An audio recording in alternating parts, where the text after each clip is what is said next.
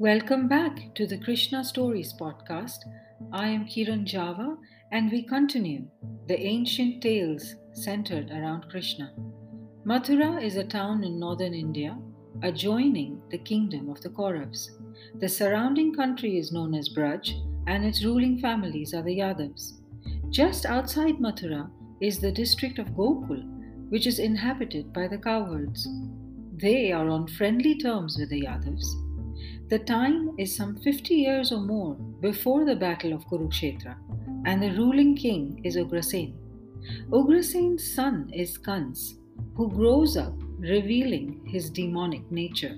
He ignores his father's words, murders children, and defeats in battle King Jarasandha of Magad.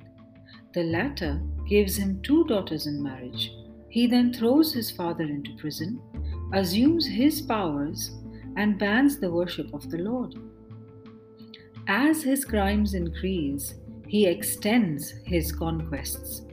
At last, earth can bear the burden no longer and appeals to the gods to approach the Lord to rid her of the load. In the Bhāgavata Purāṇa, Canto 10, chapter 1, verse 18, it states, Mother Earth assumed the form of a cow. Very much distressed, with tears in her eyes, she appeared before Lord Brahmā and told him about her misfortune.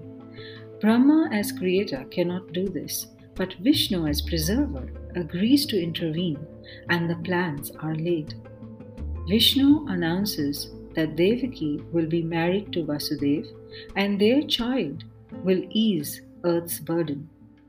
Shesh, the great serpent, itself a part of Vishnu, will be impersonated as Devaki's seventh child and will be known as Balram. Devaki's eighth child will be known as Krishna. He will kill Kaṁsa and save the earth of its burden.